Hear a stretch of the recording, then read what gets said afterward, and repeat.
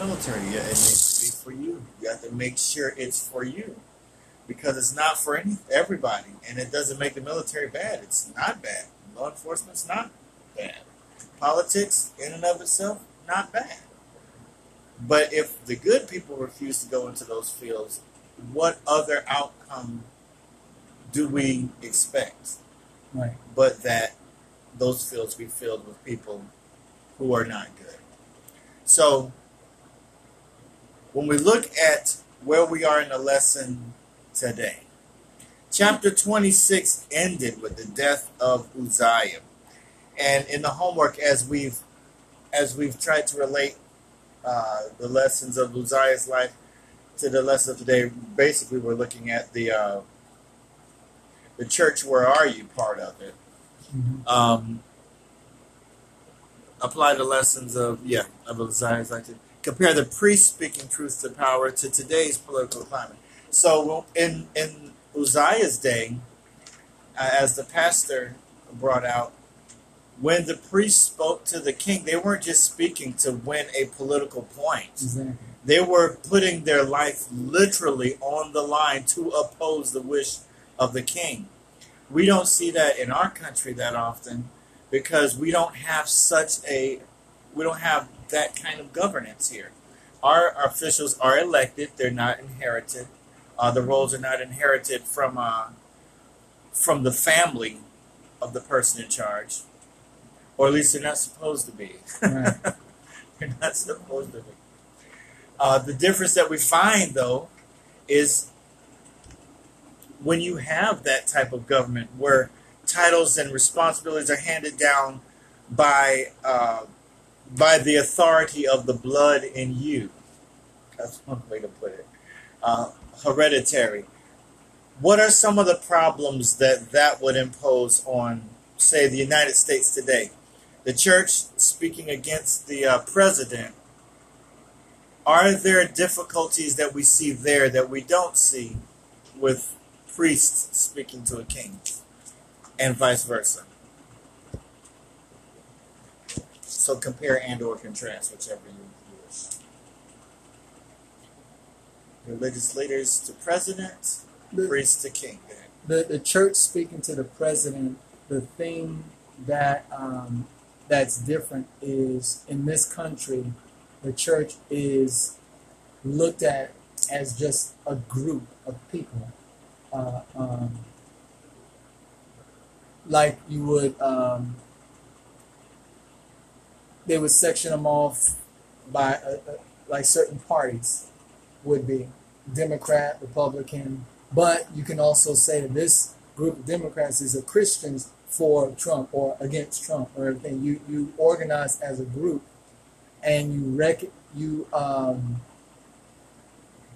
the power that you have on that platform really comes down to how many votes you affect. If it's the church, the Christian church, united, then that's a lot of votes. And you're likely to get a response from a political figure when they see the power in numbers that you have. Whereas in this time with King Uzziah, they weren't looking at the numbers. They're not looking at how many people we can get with us. It didn't matter. It was 80 some odd priests speaking to one king, but the king had sole authority. And they put their lives on the line, but they spoke anyway, and not looking at it, well, it's not a strategy. And that's the difference. With today, you have to strategize when you talk to people. And if you're going to believe like the priest did, then you have to pray and ask for guidance in how to approach things, because you may not affect the numbers, but your hope in speaking to any group, as the church should, is to hope to speak to the heart of the person there, not just the political figure, but the person, because you're dealing with what's morally right and wrong. Mm-hmm. So when we look there morally, we have differences. My first one I put down was authority. The authority, where does the authority come from back in Uzziah's day? Where does the authority come from? God. And then who ranks next? Is it the priest or is it the king? Depends on where you are. If you're in the temple, it's the priest. Not the king. The king. The king. And then the priest, right? That's where the authority is supposed to, that's how it generally flows. Oftentimes we find that the word of God, the authority, though it flows from God to the king and then to the people or to the priest, we like to take the priests out of that chain of command. However, when you look at it, the priests are under the king. They have to obey him as he obeys God. And when he doesn't, they're supposed to do what they're supposed to do, and the king's supposed to do what he's supposed to do. Today, how is that? Is that different? Where's the authority in this country? Where does it come from? The people. The people. Yeah, the people, the consent of the governed. We were talking about our president, where I was looking at something on him, and they were saying that, yeah, his behavior is such that a lot of people want him removed. And there is going to be a referendum to remove him. It just so happens to be in 2020, on November the 4th, in November 2020. So if you want him removed, there is a way. In our government, the authorities, it doesn't just swirl around nebulously. There are 3 separate branches of government that not encase, but they hold the most superior authority in each of these areas. The executive has the ultimate authority in this country to execute laws. The Congress has the ultimate authority in the United States to legislate. There is nobody that can legislate laws in the United States above what Congress can do. And then there's the judicial branch where the Supreme Court, it interprets the law, and it says that the actions of either the legislative or executive branch are constitutional or not constitutional. And by the Supreme Court interpreting branches of the other government's actions being unconstitutional, they become unconstitutional and without effect. Laws cannot be enforced that are unconstitutional.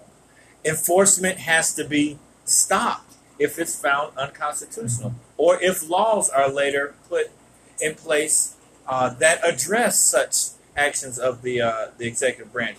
So within the 3 branches, there are checks and balances on each other. Each one have a way to control the other 2 branches. Not so in Uzziah's day. The way that you control the king is you do what he says, or you go to someplace else, so you don't have to be under his rule anymore. That's basically what you did. If you did an insurrection, that's basically illegal. That's treason. They're going to kill you. If you try to hand out flyers to get people to change their mind about the king, that's treason. They're going to kill you. So basically, you have to either do what the king says or die. That's your only choices in a kingdom. The thing about what happened with Uzziah was he was the king, legitimately so. The priests were the priests, legitimately so. The priests did not have a check. They do not have a check on the king unless the king is going outside of what God says. At which point the priest stands up, God stands up in the priest, the king listens or don't listen, and then God acts on the resulting behaviors. When we look at what it took for those priests to come against their king, do you think it was as big as or less than what the church has to go through today to go against the president?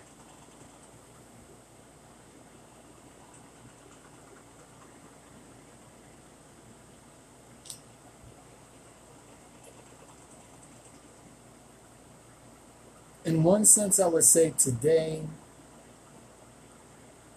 there's not as much consequence. because of the freedom that you have to speak your mind, because of where the power comes from. Mm-hmm. The power is in the hands of the people. And even though you may be a priest, you're still one of the people. Mm-hmm. And you can let your voice be known. You can speak out. And I mean, they do comedy sketches against about the president and everything, make fun of the president and all of that stuff in this country. So the ramifications are not the same. I think the more difficult part with today is the church being unified, because we allow so many things to divide us. Political points being one of them. And this person's a Christian and that person's a Christian. They unify on that. But once this Christian finds out that this Christian is a Democrat or Republican and they're the other of the two, then there's that dividing line. And then all of a sudden what comes into question is the person's Christianity. How can you be a Christian and be a Democrat? How can you be a Christian and be a Republican?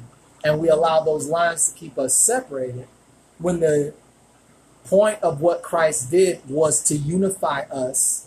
Even though we were Gentiles or are Gentiles, we are grafted into the family. So it goes against the work of Christ to unify us all, to allow these other things to divide us. So I think that would be probably the biggest hurdle is the unity of the Christian body. And when you compare it to then, the biggest opposition is having the guts to do it, because for the most part the church was united, but I mean they were united on principle, but in terms of strategy, how we're going to do, are we going to speak against the king?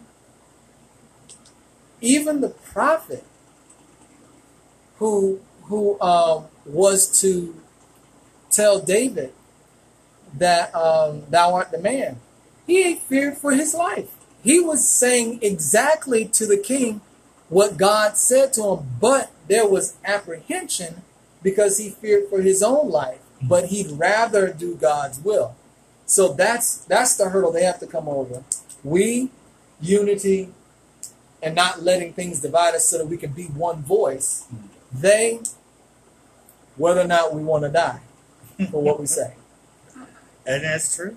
And another layer on that, the priest Nathan, or the prophet Nathan, spoke to David. He was somebody that David knew. Yeah. They were actually on good terms. But it is a fearful thing to have to speak against another man who has the power of life and death over you. It's a fearful thing. Because unlike God, who reads into your heart, sees what your true intention is, and can govern himself accordingly, another man we're prone to mistakes. We're prone to looking at other people's intentions through the lens of our own past intentions. So when I do that, it means such and such. So when she does it, it must mean the same thing. God is not like that. So today, I think, based on what everybody's saying here, that the church has it a little easier than the priest did to speak truth to power in many ways. Now, in which way do they have it harder? Can anybody think of a way that the church has it harder now than the priest did in the old days? I think a lot of it comes with the time we have left. A lot of it stems from what the pastor had just said. Is that okay? I'm just going to speak a little. Because back then, the offending king, as well as the priest, are from the same religion. Right. They're from literally the same blood, the same family. They have the same traditions that were brought down from the beginning of both of their beginnings. Same tribes and everything. So in the old days, there's this common interest between the priest and the king. Today, we have a country where we have people from all over the world, different cultures, different religions, different races, different backgrounds. We have to overcome all of our biases that say that our group is the real group and the other groups are the others. Right. You know, we're us. We're all us. They're them. It's the us and them mentality. So today, instead of in the past where everybody's an us and them should be sin or those who are offend the law, nowadays us is the fragmented parts of the church that still will deign to relate to each other. You know, Yeah. even our similarities sometimes aren't enough to cause us to come together on things, such as the leader of our nation is doing something wrong. Should we go against it? Well, this side says yes, we should go against it because it's improper that he's speaking this way and bring dishonor to his office and dishonor to the country. That he would bring people in to work through the White House, finding different ways to get around the law to commit what is actually a crime, nepotism. It's actually a crime. Do you realize that in the federal government, you can't hire your close relatives, like brothers and sisters and sons and daughters, to work for you, except in the White House. It's the only place in the law that says that you can do that. Well, think about where it came from around the time of John F. Kennedy, who was his attorney general, his brother Bobby Kennedy, who most people will say history. I can't say history records him as because history is not sentient. But when we look at he was a good attorney general. John F. Kennedy had some really good things about him as well. But people who didn't like that didn't want people to be able to put their family in office. And it makes sense that you not be able to do that. But it also makes sense, according to some, that the president have advisors that he's comfortable with, which does make sense. The problem is the same problem that we have with our country. The founders had a certain worldview where their personal religion was concerned and where the religion of the country was concerned. They did not have in their mind a thought that the nation would have a bunch of Donald Trumps in it, let alone the president be Donald Trump. Some rules just went without saying, were never written down because no person elected to the office of president was ever thought would think in this way or that way. So the rule wasn't necessary. It was never written down until it became necessary. Right. Andrew Jackson, populist president of the people, had the folks when he was elected come in from all over Washington, D.C. Poor people, rich people, everybody to the White House for the party. All right? Folks didn't like that. But he was the president. But we look back on it sometimes and we say, he was a good president. He was a man of the people. And we look back at Andrew Jackson sometimes, some of the things he did were not good at all. But we look back on it and we say that was good. So now people are afraid that they're going to look back on Trump and say that a lot of what he did was good. Apart from his personality, were there good things that he's done since he's been in office? That's a very good question. Some may be hard-pressed to find those things or to name those things. As a matter of fact, no, I'm not going to say. But what we can say is, it is never wrong to when God directs you to your leader's faults, when God directs you to those faults, to show your leader what God has shown you to show him.